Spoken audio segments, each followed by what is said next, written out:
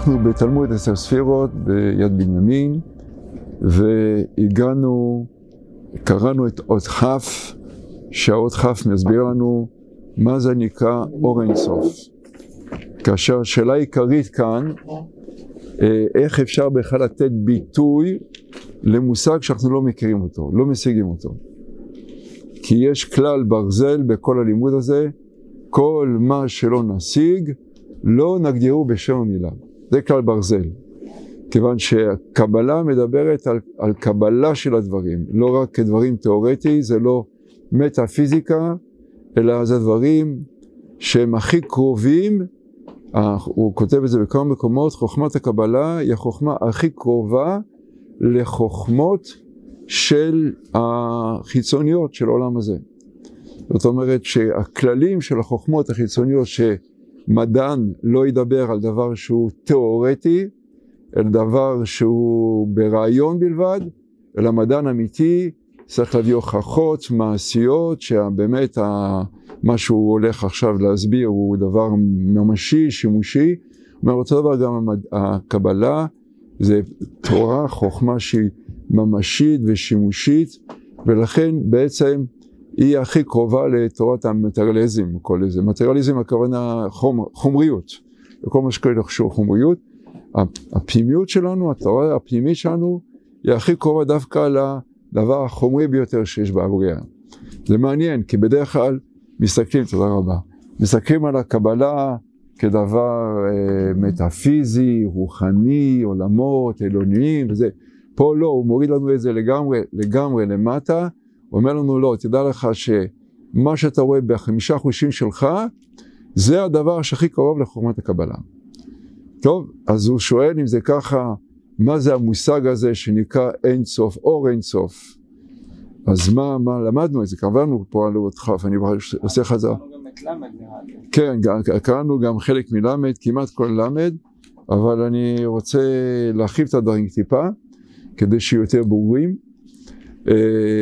אז הוא מסביר שאור אין סוף, המשמעות של אור אין סוף, ואני גם עושה סיכום של הדברים, בוקר טוב, זה שחוץ מאשר המצב של אור אין סוף, כל שאר המציאות, ראינו עיקר הבית, הכל מבוסס על סוף, על גבול. אבל המקום הזה של מחשבת הבריאה, של עיקר א', שמה אין מושג של גבול. זה מה שרוצה להגיד לנו כאן. אין לנו הגבלה שקשור במושג של אין סוף.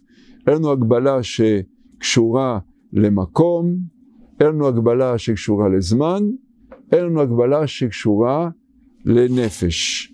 זאת אומרת, הכל שם פועל בלי גבולות. זה ברור הנקודה. אין שם סוף, אין שם גבולות במקום הזה. כדי לבאר את זה קצת יותר, אז נסתכל בהסתכלות פנימית בעמוד י"ד, כן? הוא נותן את זה קצת יותר אריכות וקצת יותר הרחבה של המושג הזה. אומר, אין דבר, עמוד י"ד זה באות א' בהסתכלות פנימית, לפני כן היה כמו הקדמה כזאת, אומר, דע שאין לך שום מהות של ישות בעולם, הן מן המוחשות אל החושים שלנו, זאת אומרת שאנחנו יכולים לראות ב5 חושים שלנו, עיניים, אוזניים וכולי, כל ה5 חושים, והן על מושכלות שאנחנו יכולים להבין בשכל, שכל אנושי, לומדים בשכל, בעין השכל שלנו, שאינו כלול הבורא יתברך.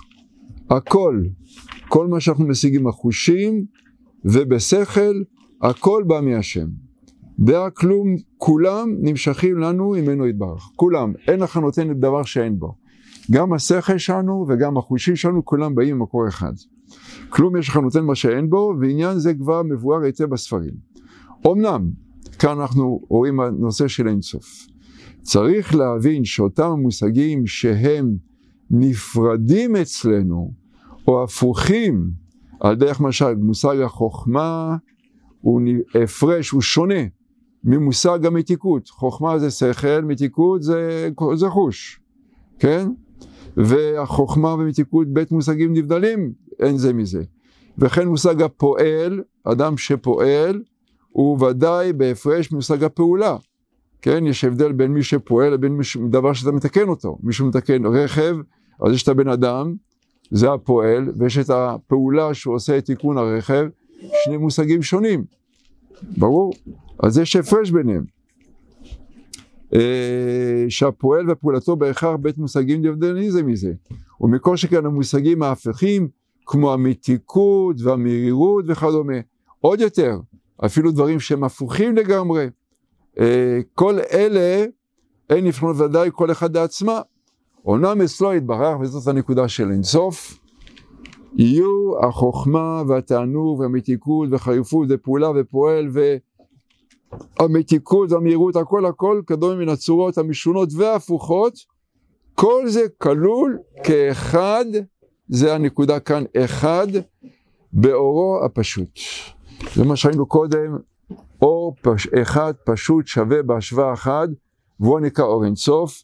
זאת אומרת שכל הכוחות הללו, גם ההפוכים וגם החושיים וגם השכליים וגם הרגשיים, הכל בא ממקור אחד, בלי שום הכר והבדל ביניהם. אין שם סוף שאומר שיש הבדל בין מתוק לבין החוכמה, או בין מתוק לבין מר, אין את ההבדל הזה, אלא הכל שם מושג אחד יחיד ומיוחד.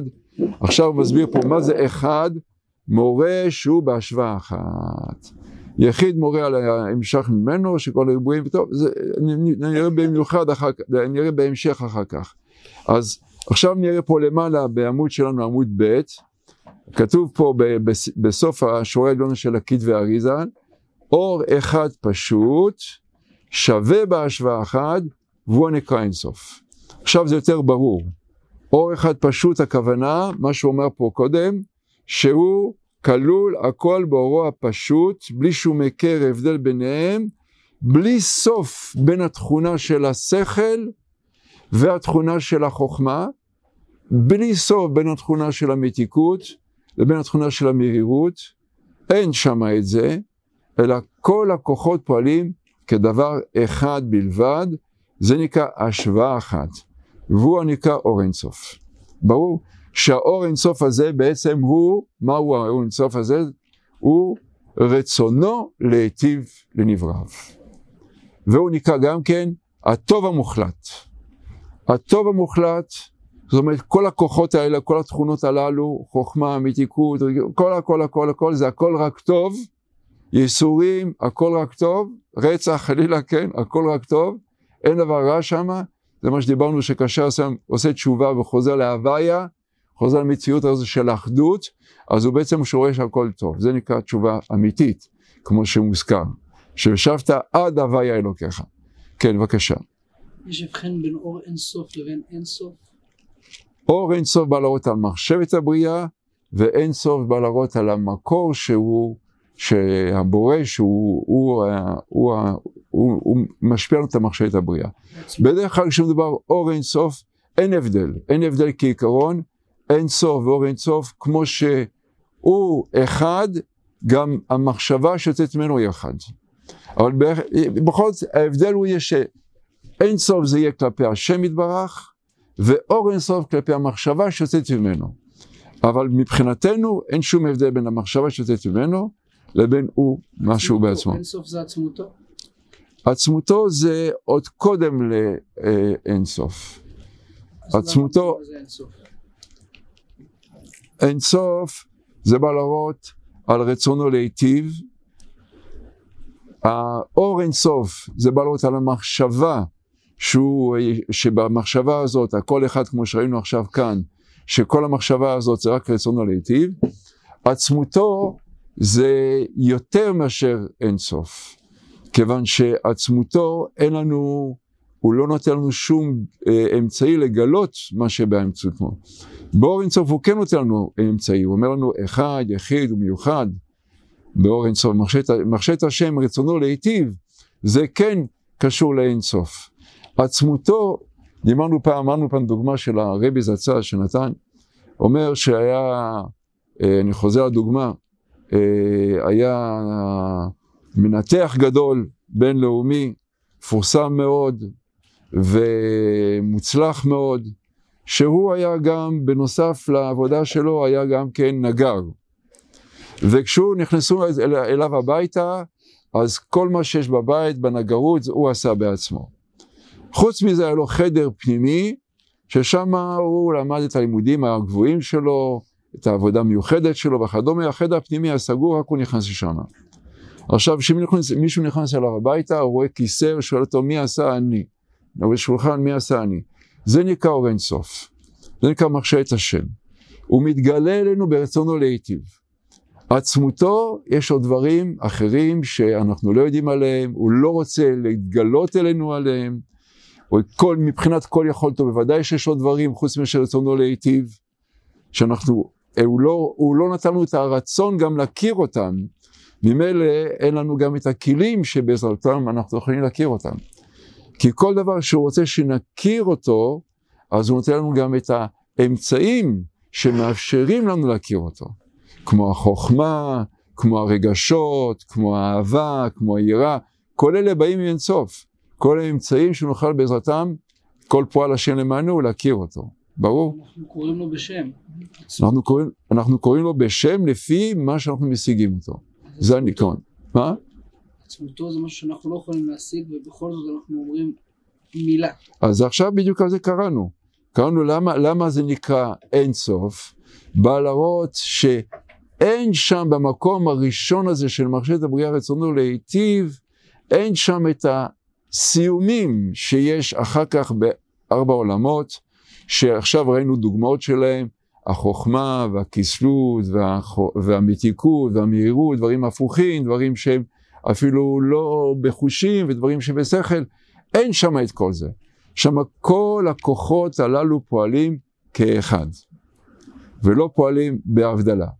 שהשם אומר משה וראית את אחוריי בפניי,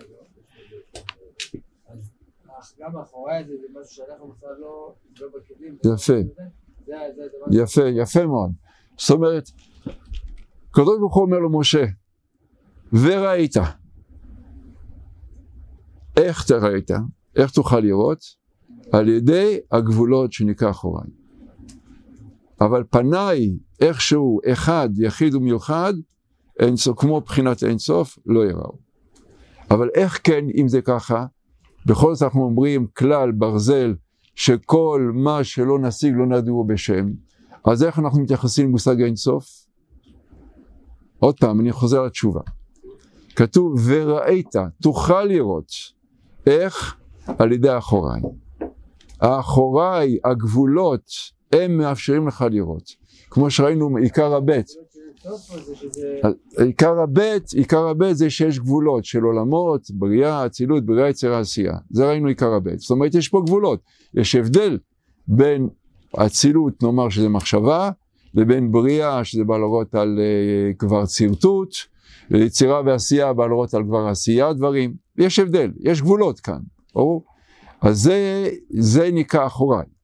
אומר לך, על ידי הגבולות, שזה נקרא אחור, הרי כשאתה רואה מישהו מאחור, אתה לא יודע מי הוא, אתה בספק, אז יש לך גבול.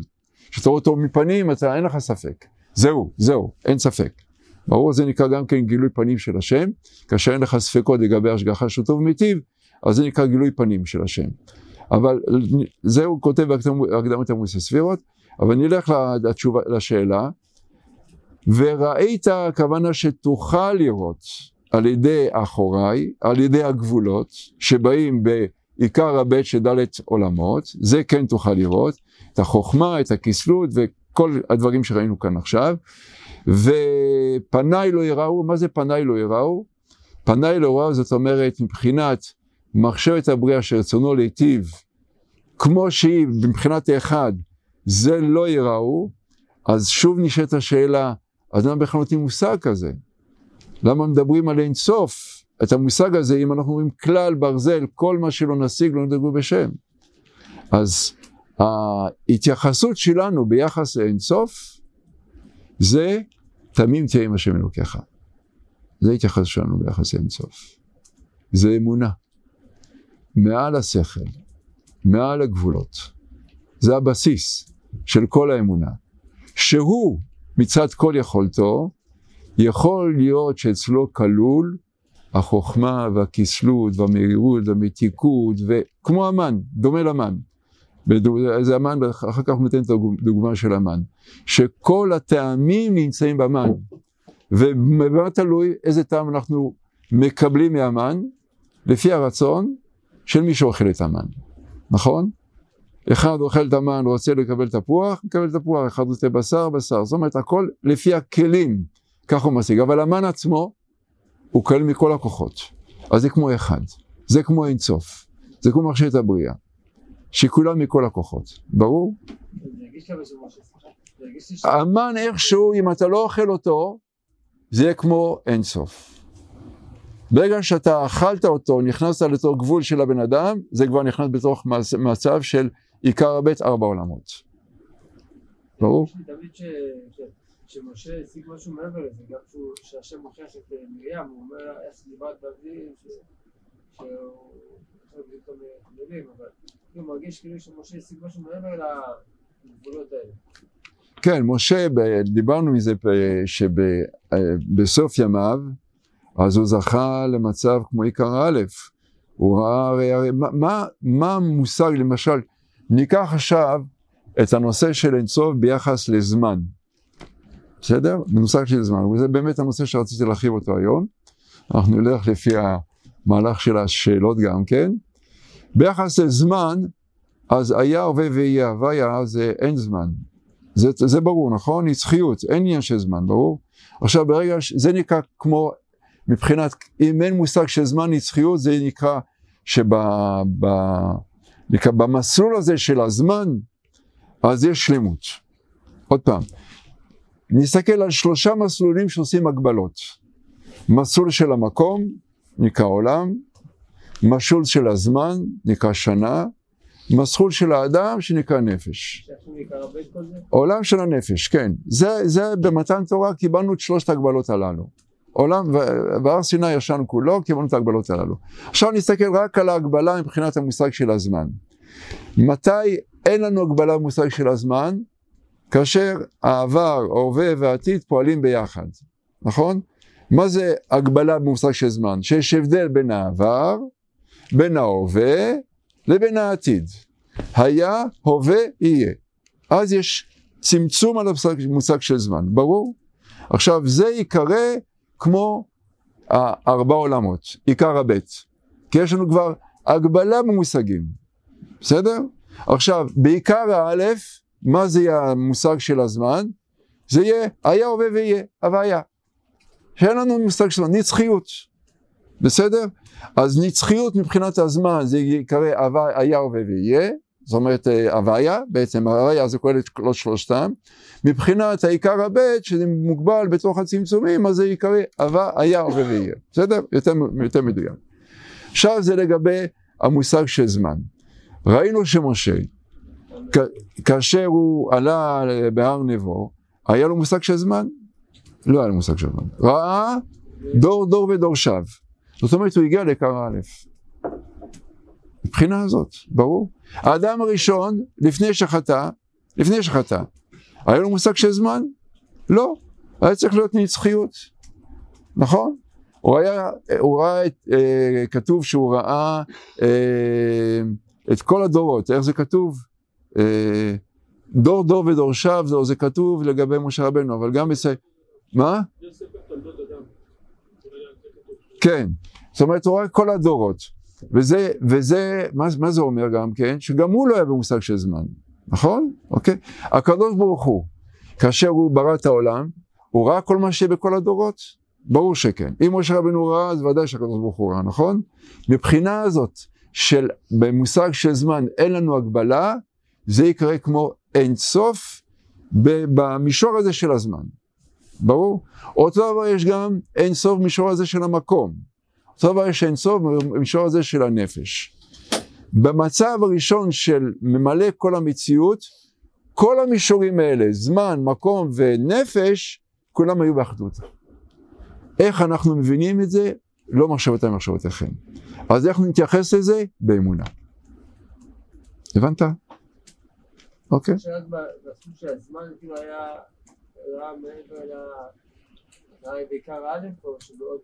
כאשר אין הגבלה במושג של זמן זה עיקר א', נצחיות, הקדוש ברוך הוא נקרא נצח נצחים, כאשר יש הגבלה במושג של זמן, זה מיד נכנס לעיקר ב', זה נקרא סוף. יש סוף בין העבר לבין ההווה לבין העתיד. זה לא אותו דבר, ברור? שואל גם, לא רק לזמן, האם גם מקום ונפש? אותו דבר גם. היה אצל משה. נכון, אותו דבר גם. מקום, לא היה מקום, לא היה מושג של מקום. אנחנו אומרים על הקדוש ברוך הוא מקומו של עולם, ואין עליו מקומו. זאת אומרת, בעצם הוא תופס את כל המקום. אין מושג של גבול במקום אצל הקדוש ברוך הוא. אוקיי? ולגבי הנפש, אותו דבר גם. הקדוש ברוך הוא כתוב שהנפש אנחנו חלק אלוקי ממעל. זאת אומרת שהנפש זה רק חלק, ברגע שאתה אומר חלק, עיקר הבית. כי זה לא שלמות, אבל הוא נקרא כל. כל זאת אומרת הוא כולל בתוכו את כל הנפשות, כולל בתוכו, אנחנו רק חלק מזה. אז אם דובר על כל, זה עיקר א', אין צמצום, אין הגבלה, אתה לא לוקח נפש נפרדת. כשאתה מדבר על נפש נפרדת, אז זה כבר חלק אלוקי ממעל. חלק, מיד יש סוף. ברור? אז עכשיו מה זה מושג אין סוף? שאין לנו את החלק מבחינת המקום, מבחינת זמן, מבחינת הנפש. אין לנו. ברור? עכשיו נקרא, לפי ההבנה הזאת, את האות כף מחדש. בסדר? ויש להקשות, הוא מדבר פה על האור אין סוף. מה המושג של אור אין סוף? ויש להקשות, רגע,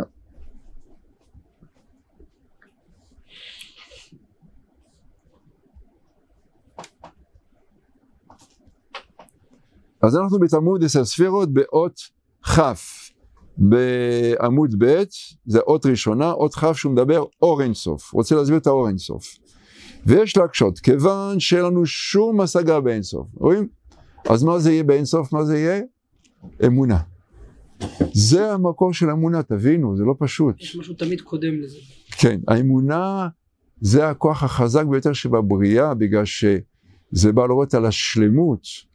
זאת אומרת, איך נגיד את זה?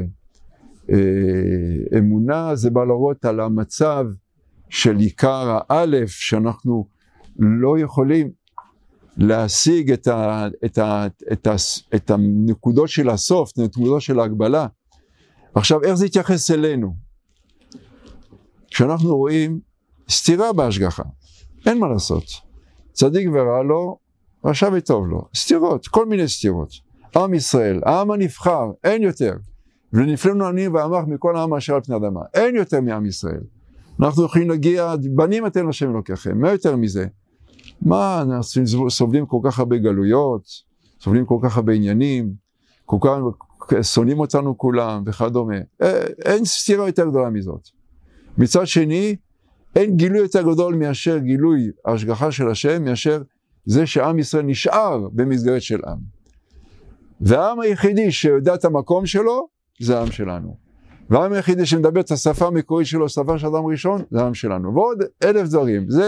יש אנשים מומחים בתחום הזה להסביר את המיוחדות, אבל אני מדבר רק בתור דוגמה, ברור? אז בזה אנחנו צריכים ללכת בדרך של אמונה. דרך של אמונה זה כאשר אנחנו רואים שיש סתירות בהשגחה, אז אנחנו אומרים, רגע, במצב של רצונו להיטיב נברא והכל ההטבה היא שלמה, אז אני חוזר לשם. יש לי בעיה, אני לא מרגיש טוב במקום מסוים, אבל אני יודע שלמרות שאני לא מרגיש טוב כעת, אני מאמין באמונה שלמה, שזה חלק מהתהליך של ההתפתחות שלי, כי הרצון של השם זה להיטיב נברא. ועכשיו ההרגשה הזאת שיש לי, זה כמו שיש לי איזשהו קוץ בבטן, והקדוש ברוך הוא מוריד לי את הקוץ הזה, זה כואב, בסדר, זה כואב, אבל אני יודע שהמטרה שלי היא מטרה טובה.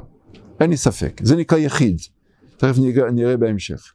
יחיד זה בלרות שעל פעולה יחידה, שנקראת לפעמים, שנראית כפעולה לא טובה, במבט חיצוני, אנחנו מייחדים את זה, שגם הפעולה לא טובה הזאת, השואה, פוגרומים, אין מה לעשות, כל זה פעולות יחידיות, שמטרה שלהם זה להביא אותנו לארץ ישראל, לא הייתה שואה, לא היינו באים לפה.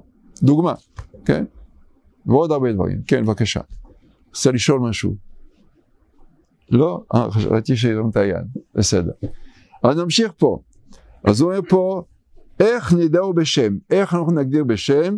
שהרי כל שם מורה על השגה. זה כלל, אשר אנו משיגים בו על פי הוראתו ומשמעותו שאותו שם. אנחנו רואים שולחן, מפסיגים שזה שם, זה מושג שולחן. אומרים כיסא, אומרים חוכמה, אומרים שכל, אומרים רגש, אהבה, אנחנו מכירים את זה, כי אנחנו חיים בעולם הזה. דיברנו גם שהאריזל כתב את העץ חיים, דווקא בשפה של איברים, אנטומיה, עיניים, אוזניים, חוטם וכו' וכו'. למה? כי זה דברים, המושגים האלה קרובים אלינו. אז כשהוא מדבר עיניים, אנחנו יכולים להבין את זה, כי אנחנו יודעים מה זה עיניים. נכון שהוא מתכוון לאיזשהו שורש רוחני, שהביטוי שלו בענף הגשמי זה עיניים, זה נכון, זה ברור. כי הוא מדבר על שפת הענפים. שפת הענפים זה שפה שמדברת על אותו שורש רוחני, כן? אבל בכל זאת יש לנו כבר איזשהו מגע עם זה, כי אנחנו יודעים מה זה עיניים. למרות שעיניים, הוא יכול להסביר את זה בצורות אחרות גם כן. הרבה מושגים קשורים לחוכמה שקשור לעיניים. שהוא בחר להקל עלינו את העבודה, כי להבין את השורש הזה, להסביר את זה בשפה שלנו. זאת אומרת, במושגים שאנחנו מכירים אותם.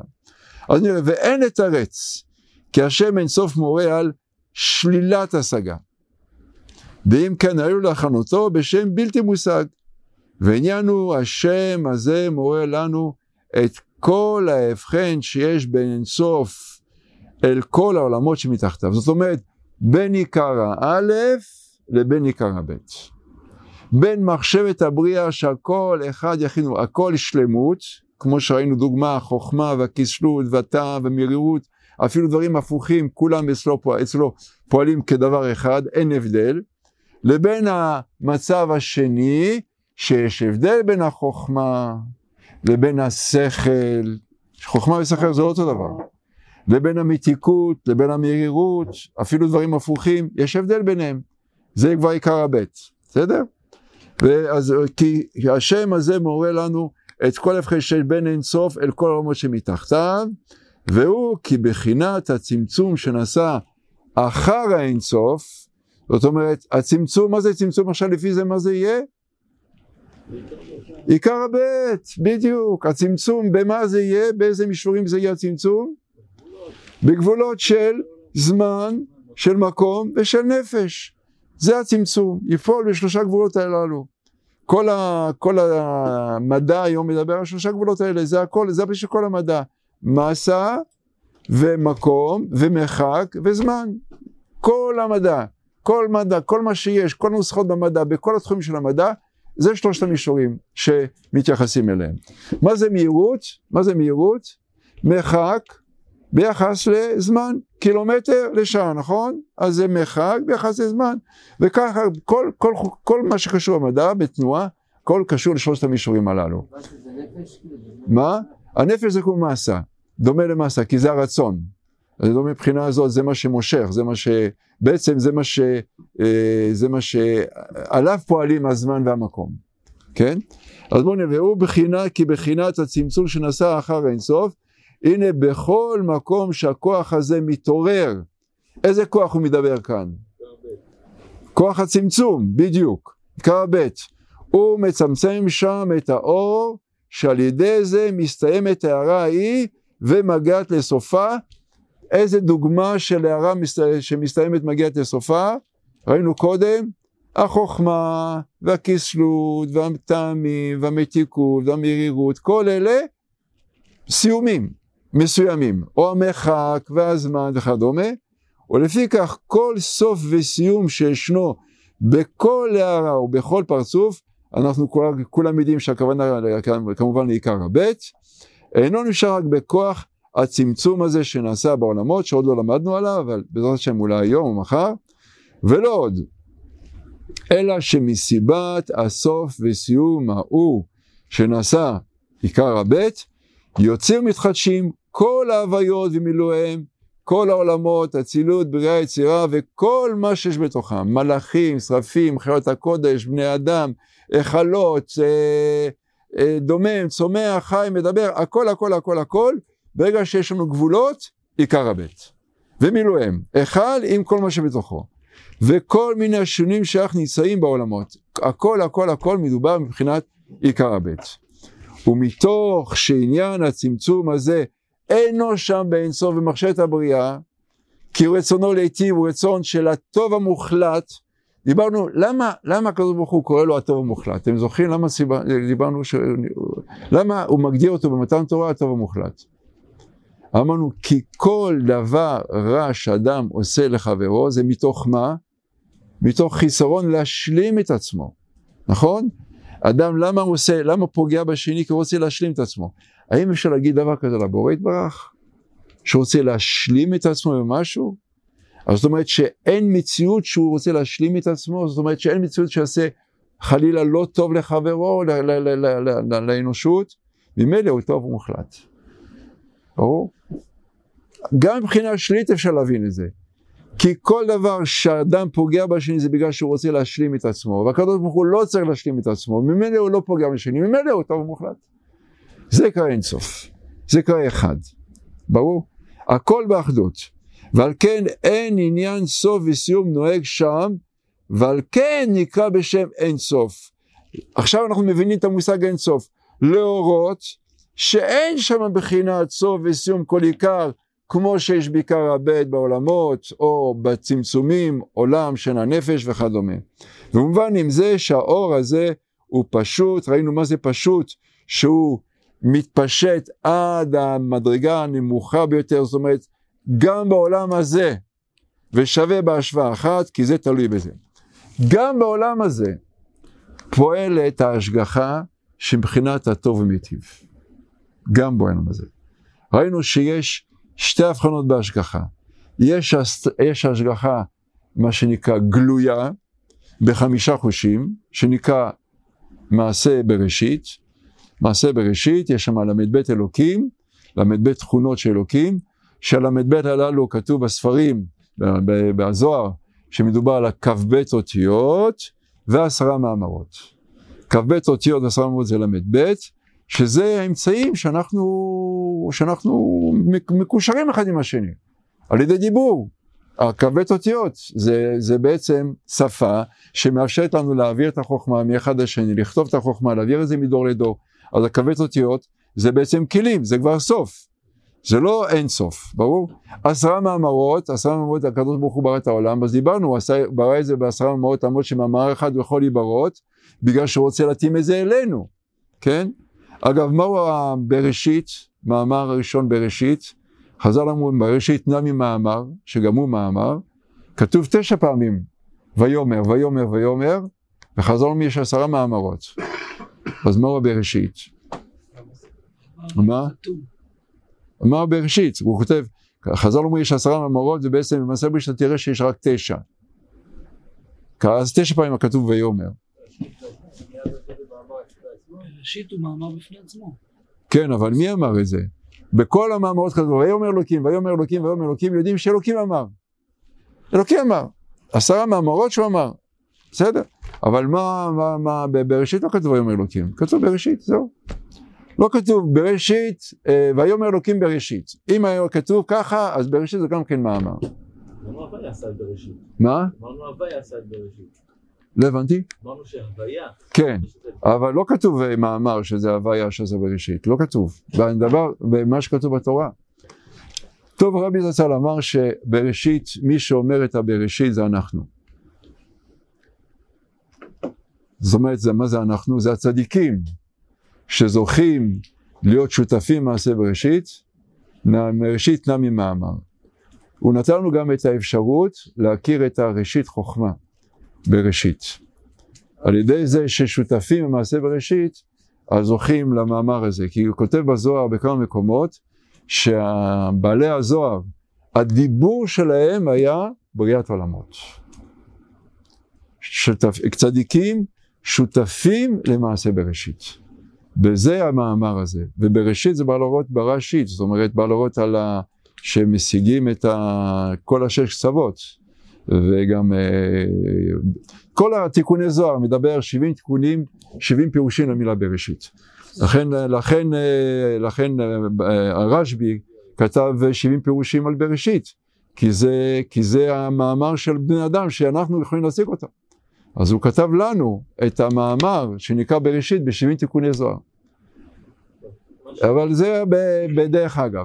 רגע, נחזור רגע לפה, תכף נשתדל לענות את השאלה. אז אמרנו פה שנקרא אין סוף, להורות עכשיו ההגדרה של אין סוף, שאין שם בחינת סוף וסיום כל עיקר, זאת אומרת עיקר א', וכיוון שאנחנו לא יכולים להכיר דבר שאין לו גבול וסיום, אז ההתייחסות שלנו לאין סוף, הוא נתן לנו את התכונה הזאת שאפשר להתייחס אליה, זה תכונה של האמונה, זה תכונה של תמים תהיה עם השם אלוקיך, זה תכונה של הטוב המוחלט, זה תכונה של אחר כך כשזה זאת אומרת שההערה של התכונה הזאת של העיקר האלף מתפשט בתוך העולם שלנו, אז זה יהיה, דגמרנו, זה יהיה למשל הששת מבראשית, שזה שלמות מצד העליון, זאת אומרת פעולה של העליון. בכל מקום שיש פעולה של העליון, נמשך מעיקר א'. ברור? למשל, אמרנו דור המדבר, הכל פעולה של העליון, זה נמשך מעיקר א'. או דוגמה נוספת שדיברנו, שלמשל אם יש גזרה, גזרה זאת אומרת גבול, נגזר, גבול, נכון? אז זה עיקר הבית, נכון? עכשיו מישהו בא, יש גזרה עכשיו חלילה על אדם מסוים, אז הוא בא לצדיק, צדיק אמיתי, כן? והוא מבקש ממנו, תבטל את הגזרה, אז מה הצדיק עושה? הוא רוצה להשפיע, הוא רוצה להיטיב. אז אם הוא רוצה להשפיע ולהיטיב, למה הוא דומה? למה זה דומה? עיקר א'. אז העיקר א' זה הוויה שמבטל את הגזרה של אלוקים. ברור? ברור, זה אותו עיקרון. למשל, אין לי ספק, אני הייתי אצל בבא סאלי כמה פעמים, כשהוא אמר משהו, הדברים נכון, היו ממש התקיימו. כי הוא, המטרה שלו, הוא היה אדם מתוקן, אדם שזכה באמת לטבע שני, שרצון להשפיע, רצון להיטיב, וכל מה שהוא עשה זה לתועלת הכלל, אז הברכה שלו התקיימה. למה הברכה שלו התקיימה? בגלל שהוא התחבר לעיקר א', לרצון להיטיב. אין לו מטרה, הוא לא רצה לקבל שום דבר לעצמו בברכות האלו.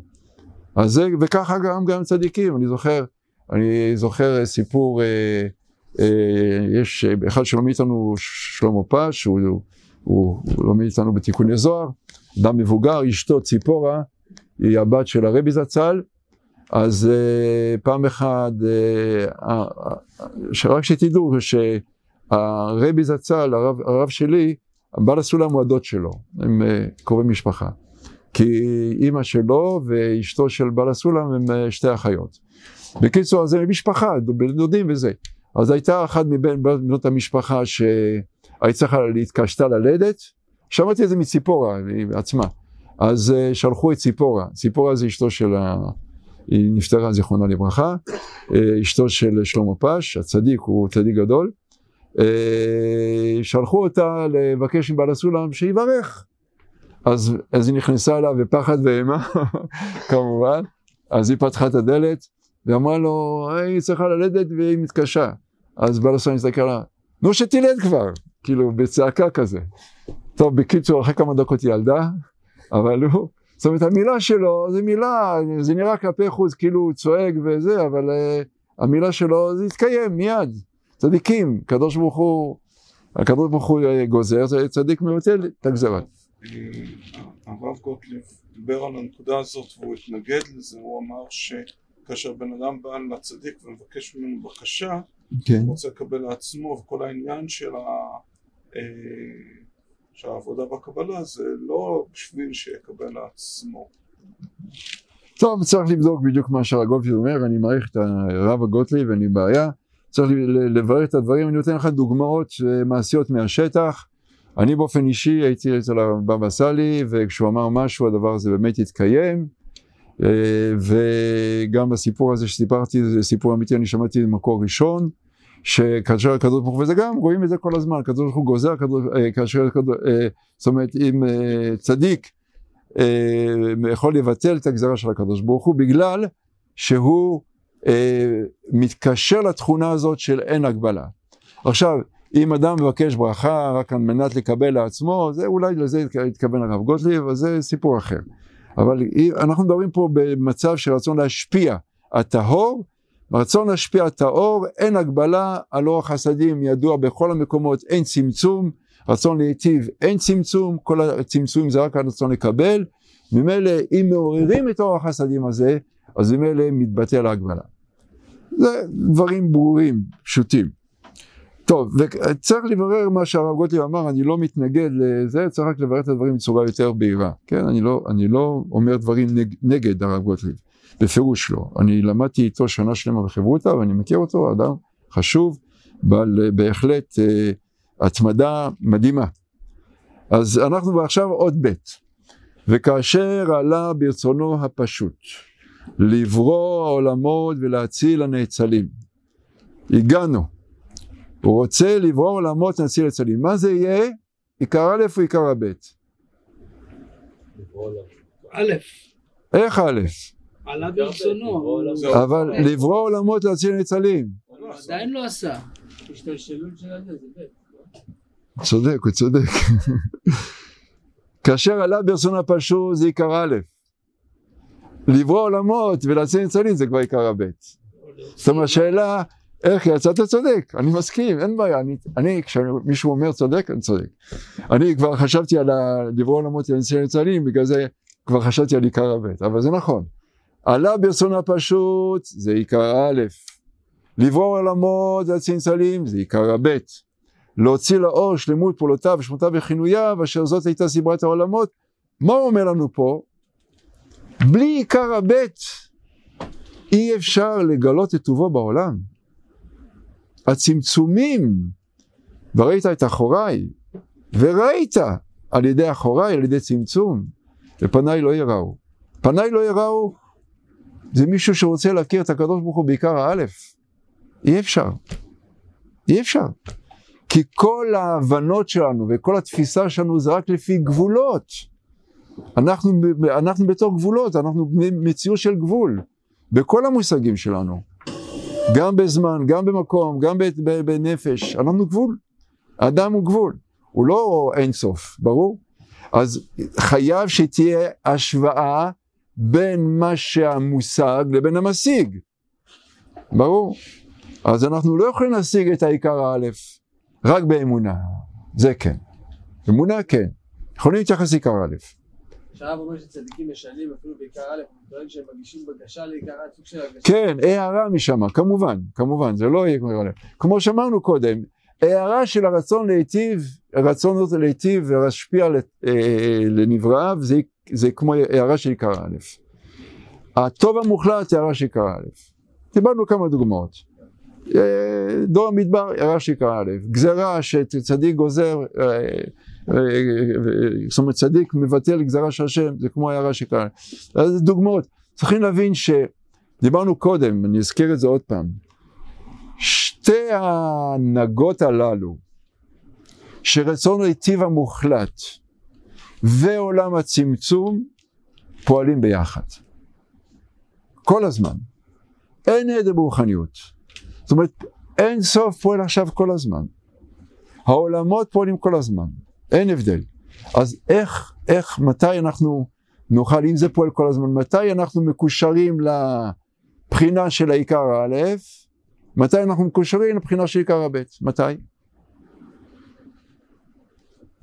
זה פועל כל הזמן. איך נתחבר לתכונה הזאת, איך נתחבר לתכונה הזאת, להנהגה הזאת או להנהגה השנייה. יפה. ברגע שאנחנו פועלים ברצון להשפיע טהור, כיוון שעיקר האלף זה רצונו להיטיב, רצון להשפיע טהור, אנחנו מתחברים לעיקר האלף. הערה כמו הצדיק שמברך, דוגמה, ברור? ברגע שאנחנו מעוררים את הרצון לקבל, זה כבר צמצום, רצון לקבל זה כבר הצמצום, נכון? אמרנו שעיקר הבית זה בא אחרי הצמצומים, אז אנחנו מתחברים לעיקר הבית, ברור? זה כל כך פשוט העיקרון הזה. עכשיו, אם אדם עושה מעשה חסד, עושה צדקה עם העני, מה קרה איתו עכשיו? מה קרה איתו? לאן הוא מתחבר? לרצון להשפיע על עיקר א'. זאת אומרת שכל פעם שאדם עושה מעשה טוב, בין אדם לחברו בעיקר, כי זה מקום העבודה, הוא מקבל הערה מהשורש שעיקר א'. ואם הוא עושה 100 מעשים טובים כאלה, מה יקרה איתו? הוא יקבל 100 הערות מעיקר א'. ואם הוא עושה 1,000 מעשים טובים, מה יקבל? 1,000 הערות מעיקר א'. ואז מה יקרה איתו? אז הוא ישנה את הטבע שלו. אז הוא יהפוך להיות ואהבת לך כמוך, לאט לאט. וזה בעצם חזרה כמו מצב של רצונו להיטיב. אז הוא יכיר את טובו של השם. אז הוא יכיר, אני הוויה. כי זה ההמשך, ואהבת לך כמוך, ואני הוויה, נכון? זאת אומרת שזה מה שחז"ל אמרו, איך אפשר לדבק? לדבק במה? מה מדובר בלדבק? אתם מדבקים השם לכולכם חיים כולכם. עיקר א' או עיקר ב'? במה? להידבק בעיקר א' כעיקרון. שוכלה. ואיך אפשר לעשות את זה? אז תתחבר. הוא רחום, אף אתה רחום. הוא חנון, אתה תחבר חוטים. תחבר. עוד טיפה, עד שתחבר את עצמך לגמרי לתכונה הזאת של עיקר א', גם אם אתה לא מבין בשכל שלך, כבר נתת 99 פעמים נתת לאותו אני לבוא את הצדקה, אבל הוא בא עוד פעם אחד. אז זה עד 100 פעמים אומר שם רש"י. נתון תיתן עד 100 פעמים. איך זה יכול להיות? אני הולך בעיקר א', באמונה. ככה חז"ל אמרו. אני הולך באמונה. הוא אמר 100 פעם, אני עושה 100 פעם.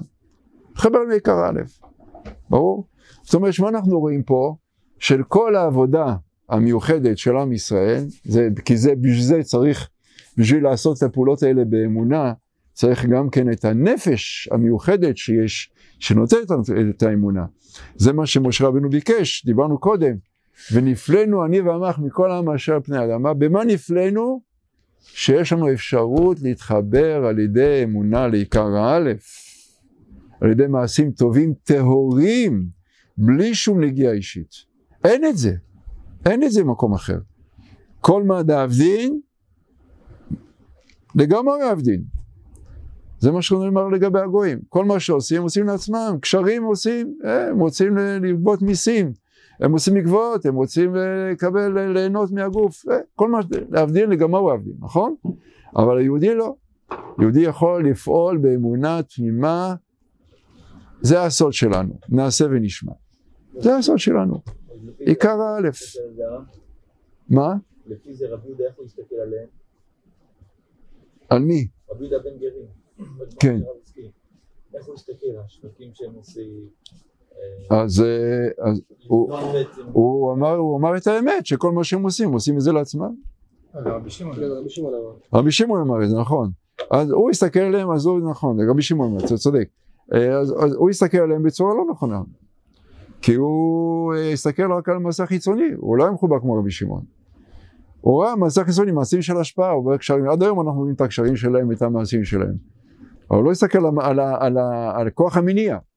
רבי שמעון הסתכל על כוח המניע. כוח המניע זה עיקר א'. אמרנו שהמטרה, המושג מטרה, זה המושג הכי חזק בטבע. למה זה הכי חזק בטבע? כיוון שזה המושג הראשון בבריאת העולם. הקדוש ברוך הוא היה לו מטרה להיטיב, אז אם זה הכוח הראשון שפעל בעולם, ממילא כוח המטרה, אצלנו הוא פועל הכי חזק.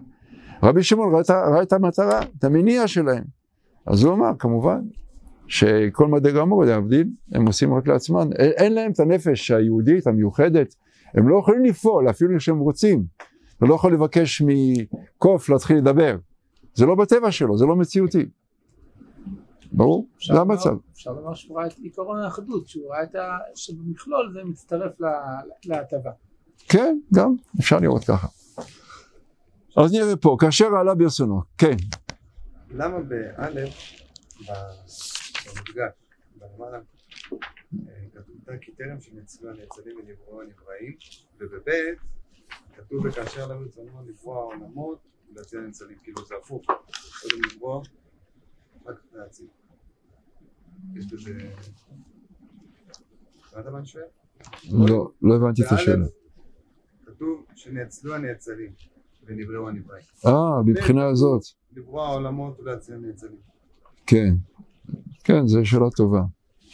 זאת אומרת שבאות א' הוא מסביר, הוא מתחיל נאצלו הנאצלים ונבראו הנבראים, נכון? זאת אומרת, אצילות, בריאה ואחר כך המשך, הוא לא מסביר פה, וכאן כאשר עלה ברצונו הפשוט לברוא עולמות, אז יש בריאה קודם כל, ואחר כך להציל נאצלים, נכון? זה. טוב, זה יפה. התשובה היא בעוד ג'. מה כתוב בעוד ג'? בואו נראה מה כתוב בעוד ג'.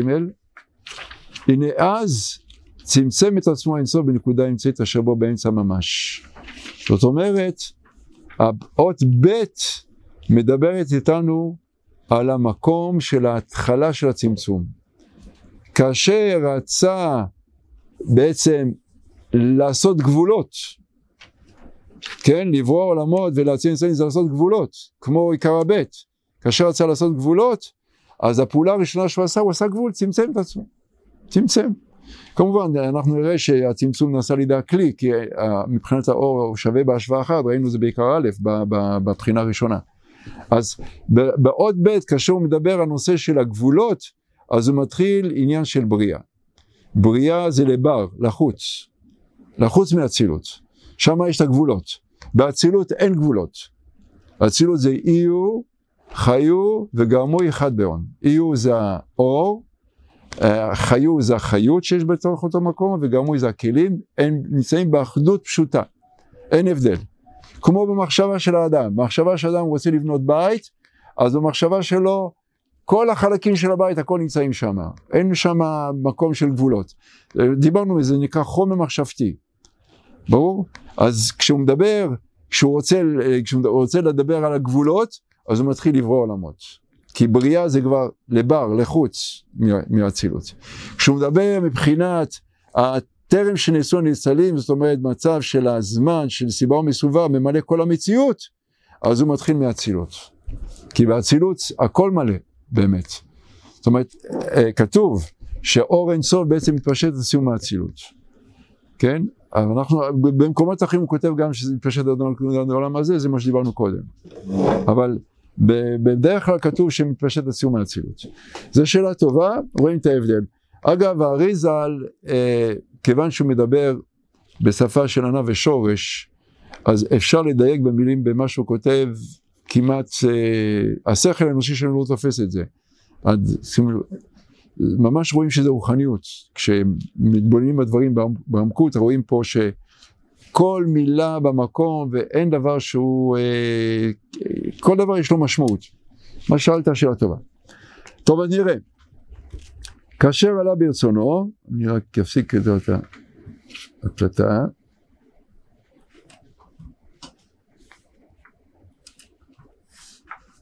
כן. כן, אז כאשר עלה ברצונו, אז הוא שואל, מה הדבר הזה, מה זה עלה ברצון הפשוט?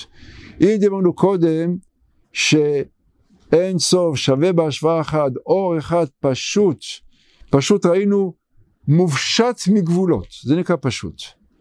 מופשט אין בו חוכמה, כסלות, טעמים, מתיקות, אין את כל זה. אמן, נקרא פשוט. כולל בו את הכל. אין מה שיש את זה הכל כלול. כן, הכל כלול שם. ואי אפשר להכיר. כמו שדיברנו בדוגמה של הגרעין. בגרעין של עץ תפוח, גרעין עצמו כמו שהוא, אי אפשר להכיר בתוך הגרעין הזה, מה מהגרעין הזה יהפוך להיות ענף, יהפוך להיות שורש, יהפוך להיות פרי, יהפוך להיות עלה, אי אפר להכיר בזה. אי אפשר. גם עדיין לא יכול להכיר את זה. מה? כמו ויטמין, אין הרגש. ויטמין? מקבל את כל הוויטמינים שיש במוצר. כן, כשאתה אוכל את התפוז ביחד, אבל כשאתה מפריד את הוויטמין C, אז זה כן יש הרגש. אם אתה אוכל הכל ביחד, בחטיבה אחת, אז באמת הוא נקלט הרבה יותר טוב. אבל הנקודה, יש בזה מה שאתה אומר כמובן, כי זה מה שבא מלמעלה, מעליון, בטבע, זה כולל הכל. זה היום המדע מוכיח את זה, זאת אומרת, ברפואה, אני עוסק בזה. יש הבדל גדול אם אתה אוכל סלט שכולל בתוכו הרבה מאוד ויטמינים, לבין אם אתה לוקח, נאמר את אותם ויטמינים מוכרים בצורה של כדורים. כשאתה לוקח את זה בצורה טבעית, הספיגה הרבה יותר טובה, ההשפעה על זה יותר טובה וכו' וכו'. הסיבים יותר טובים, הכל יותר טוב. כי זה בא בצורה של שלימות שבא מצד העליון. אבל אם אתה מפריד, אתה לוקח את הוויטמין C בנפרד, ויטמין E בנפרד, ויטמין Z בנפרד, ומפריד את זה, אז זה לא אותו דבר. אין ספק זה לא אותו דבר. זה ההשפעה היא שונה לגמרי. יש כאלה שמתנגדים לזה. הרב אשרוב למשל, אומר חבל הזמן, באוכל יש את הכל. באוכל יש כל הוויטמינים. אם אתה לא לוקח את זה בצורה של אוכל, אלא בצורה של בנפרד, ההשפעה היא מזערית. טוב, נחזור לעניין שלנו. אם שאלת אני עונה. מה זה עלה? מה זה עלה ברצונו הפשוט? הוא אומר, ואין לתמוה, איך נבחן רצון באינסוף הגבוה מכל רעיון? אינסוף זה אחדות. אמן, כאילו דוגמה, כן?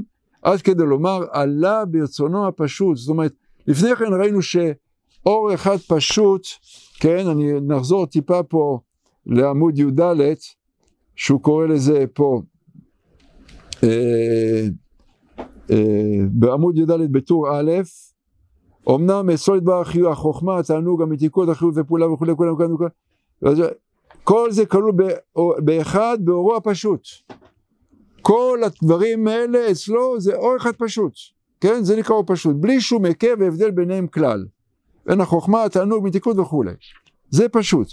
אז במצב הזה שהכל פשוט, איך יש מציאות של עלה ברצון? עלה ברצון סימן של שינוי. ברור? פשוט הוא כולל הכל. עלה ברצון של שינוי, זה מה ששואל פה. אין לתמוה איך נבחן רצון באינסוף הגבוה מכל רעיון.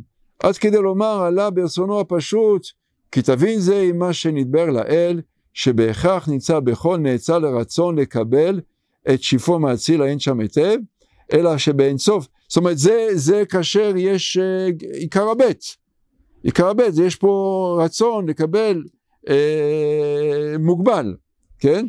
אלא שבאינסוף ברוך הוא, הרצון הזה הוא רצון פשוט, זאת אומרת שלא עושה הגבלה, בסוד הוא שמו אחד, כמו שכתוב בפרקי דרבי אליעזר, וכן בדברי הרב לקמן, כי האור שבאינסוף מכונה הוא, והרצון לקבל שבאינסוף מכונה שמו, והם שניהם בסוד האחדות הפשוטה, שאין פירוט כלשהו ביניהם, זאת אומרת שהיה השם אחד ושמו אחד. השם אחד ושמו אחד, זה כמו האור והכלי שבאינסוף. שהכלי לא עושה שום הגבלה על האור. לא עושה סוף על האור. כן. מה זה שכתוב פה והרצון לקבל שבאינסוף מכונה שמו? זה בגלל שרצונו להיטיב. נכון? דיברנו, נכון? אינסוף זה רצונו להיטיב. אז בהכרח שהוא ברא כלי שיקבל את ההטבה, זה השמו. רצון להיטיב למה? לחלל למה? רצון להיטיב לאיזושהי מציאות שתקבל את ההטבה. במחשבת הבריאה בוודאי שכן. רצונו להיטיב לנבראיו, יש שם נבראים שמקבלים את ההטבה. זה לא נמצא בו כאילו. לא, בוודאי שלא, לא. זה היש מאין. זה החיסרון, זה החידוש הגדול שבא לסולם. זאת אומרת, הרצון לקבל, זה הבסיס לכל הביורי, נכון? עוד לא קראנו את זה, אבל בעזרת השם נקרא את זה בהמשך. נסתכל רגע פה במהות הדת ומטרתה, אם אנחנו כבר שואלים פה בעניין הזה. אז לא אקרא את כל הקטע, רק את הקטע הזה. עמוד נ"ג, הבסיס לכל ביורי הוא הרצון לקבל, המוטבע בכל נברא, והוא שינוי צורה מהבורא יתברך, על כן נפרדה ממנו הנשמה, כאיבר נפרד מהגוף, כי יש בו רצון לקבל, כי שינוי צורה ברוחניות, הוא כמו גרזן, מפריד בגשמיות. אז זה הבסיס לכל הלימוד הזה, זה רצון לקבל, זה היש מאין. זה לא היה לפני הבריאה. זאת אומרת, לפני שהוא חשב להיטיב, אין את הנבראים שיקבלו את ההטבה. ברגע שהוא חשב להיטיב, כיוון שהוא נצחי, וכיוון שהוא לא מוגבל בשום גורם חיצוני, מיד הנבראים קיבלו את כל ההטבה. הוא שמו אחד. למה הוא חשב להיטיב? אין לנו תשובה. אין לנו תשובה, נכון. למה הוא חשב באותו רגע להיטיב? למה הוא חשב לפני 6,000 שנה להיטיב? אתה אומר? אז הוא שואל את זה בעץ חיים חלק ג'. מה פירוש מיד? עץ חיים חלק ג', אולי נראה את זה בהמשך. סליחה, לא מתקרב, מה זה? ברגע שהוא חשב להיטיב, מיד הנבראים קיבלו את כל ההטבה. בדיוק. לא הבנתי את המשפט. אז המשפט הוא ששום דבר לא הגביל אותו מלמסור את ההטבה לנבראים. אין שום כוח חיצוני שיגביל אותו. איך שהוא חשב להיטיב, מיד ההטבה התקבלה. ברור?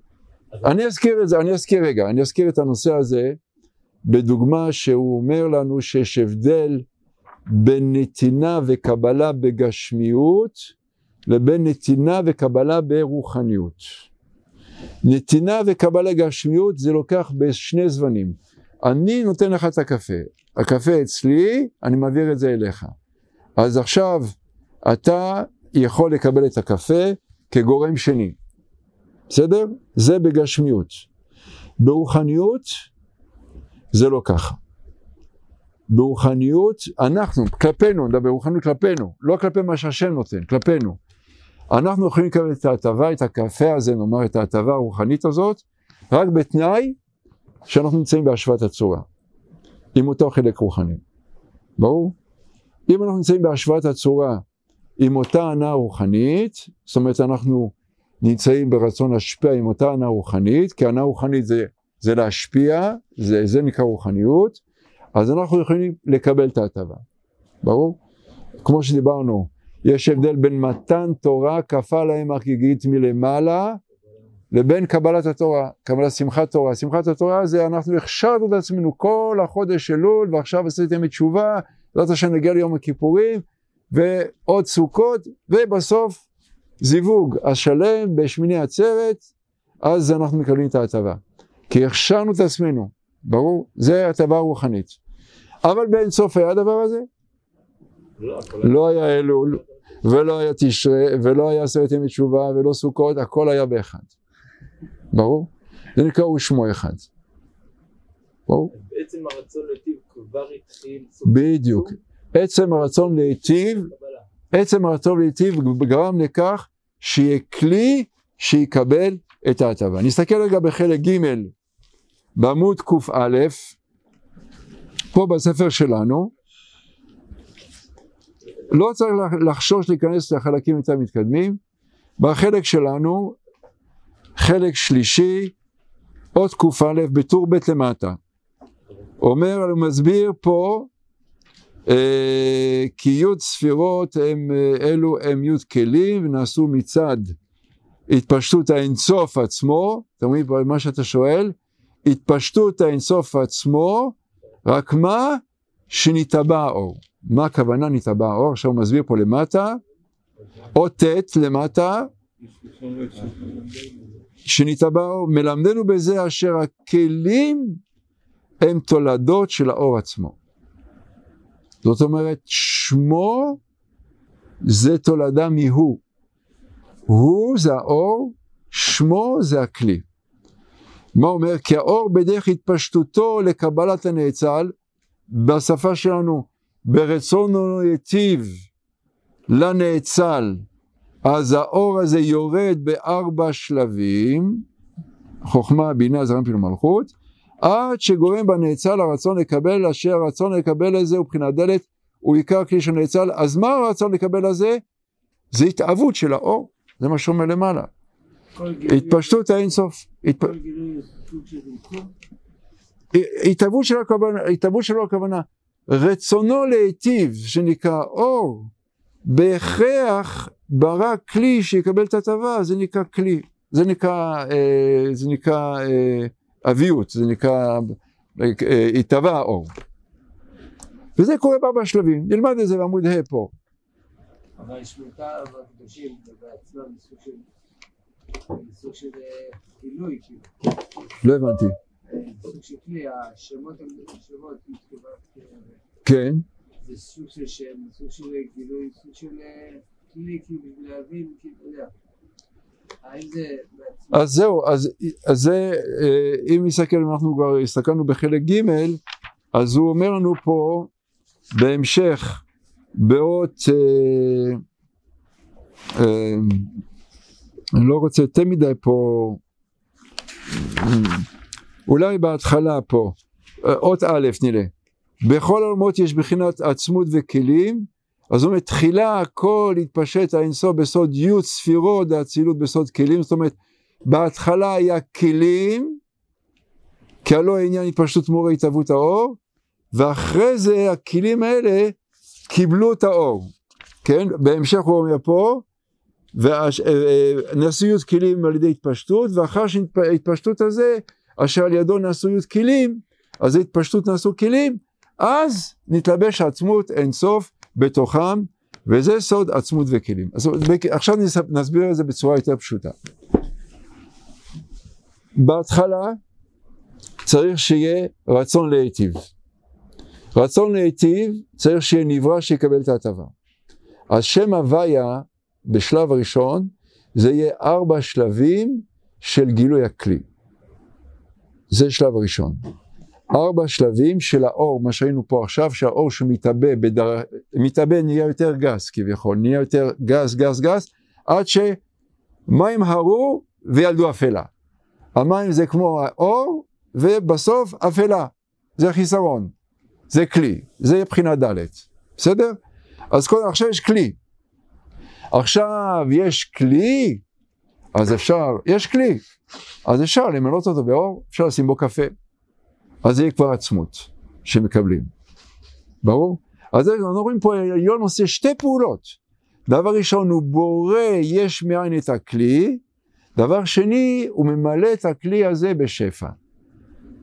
ברור? התורה, יש לה 2 פעולות. פעולה ראשונה של התורה, תבלין לעץ הרע.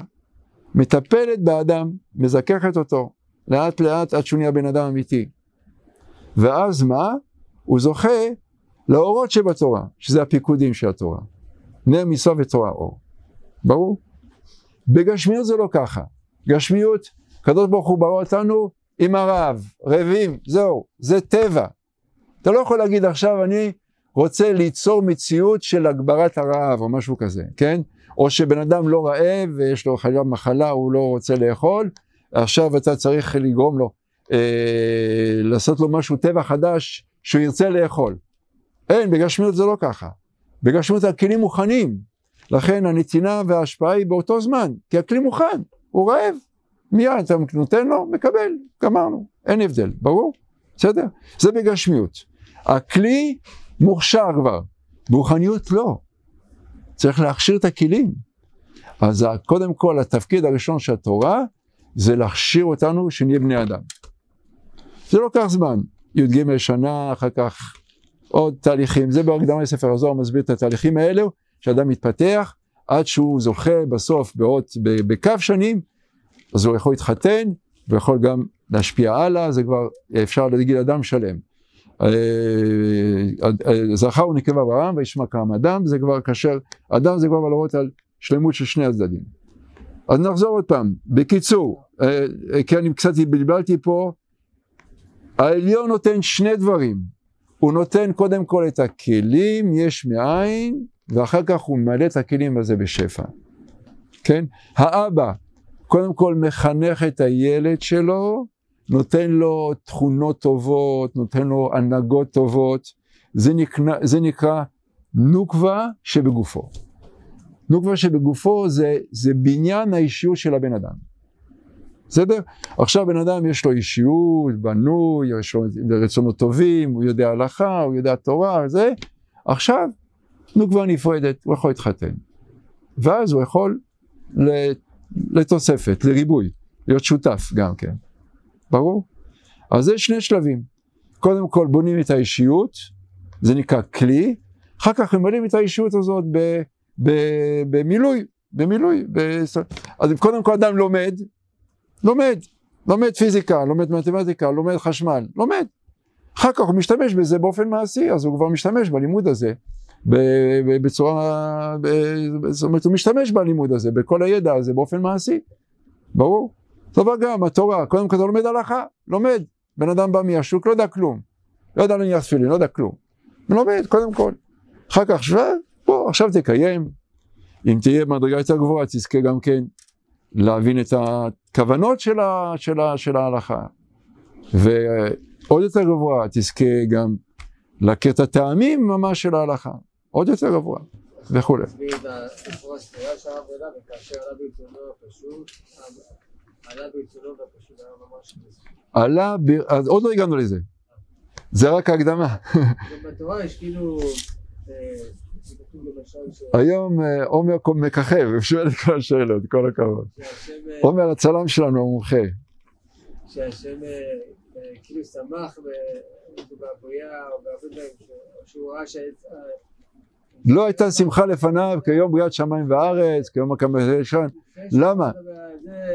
יש כאילו מראה שכאילו היה פה שינוי. יפה, זאת אומרת, לא הייתה שמחה לפניו כיום של הקמת המשכן. למה? כי הכלים היו מוכנים, והוא יכול עכשיו להשרות את האור שלו. עם ישראל, כולם. כן, בבקשה, מה שתגיד. פשוט אנשים מתחילים ללכת לנט, ונראה נו בסדר, אז נפסיק. 5:45. טוב, אז הקמת המשכן, רק תסכם, זה הדבר, נקודה אחרונה. הקמת המשכן זה בעצם הכנת הכלים. ואז בראש חודש ניסן, מה זכינו? לא ראש ניסן, ראש ניסן, כן. אז ראש חודש ניסן, אז הוקם המשכן. מה זה הוקם המשכן? עכשיו הקדוש ברוך הוא מוריד את השכינה שלו בתוך המשכן. זה יהיה השלב השני. ברור? לא הייתה שמחה לפניו כיום שבו אנחנו גמרנו את החלק של הראשון, שהכשרנו את הכלים. עכשיו האור יכול להתפשט בתוכם. ברור? טוב, כל טוב.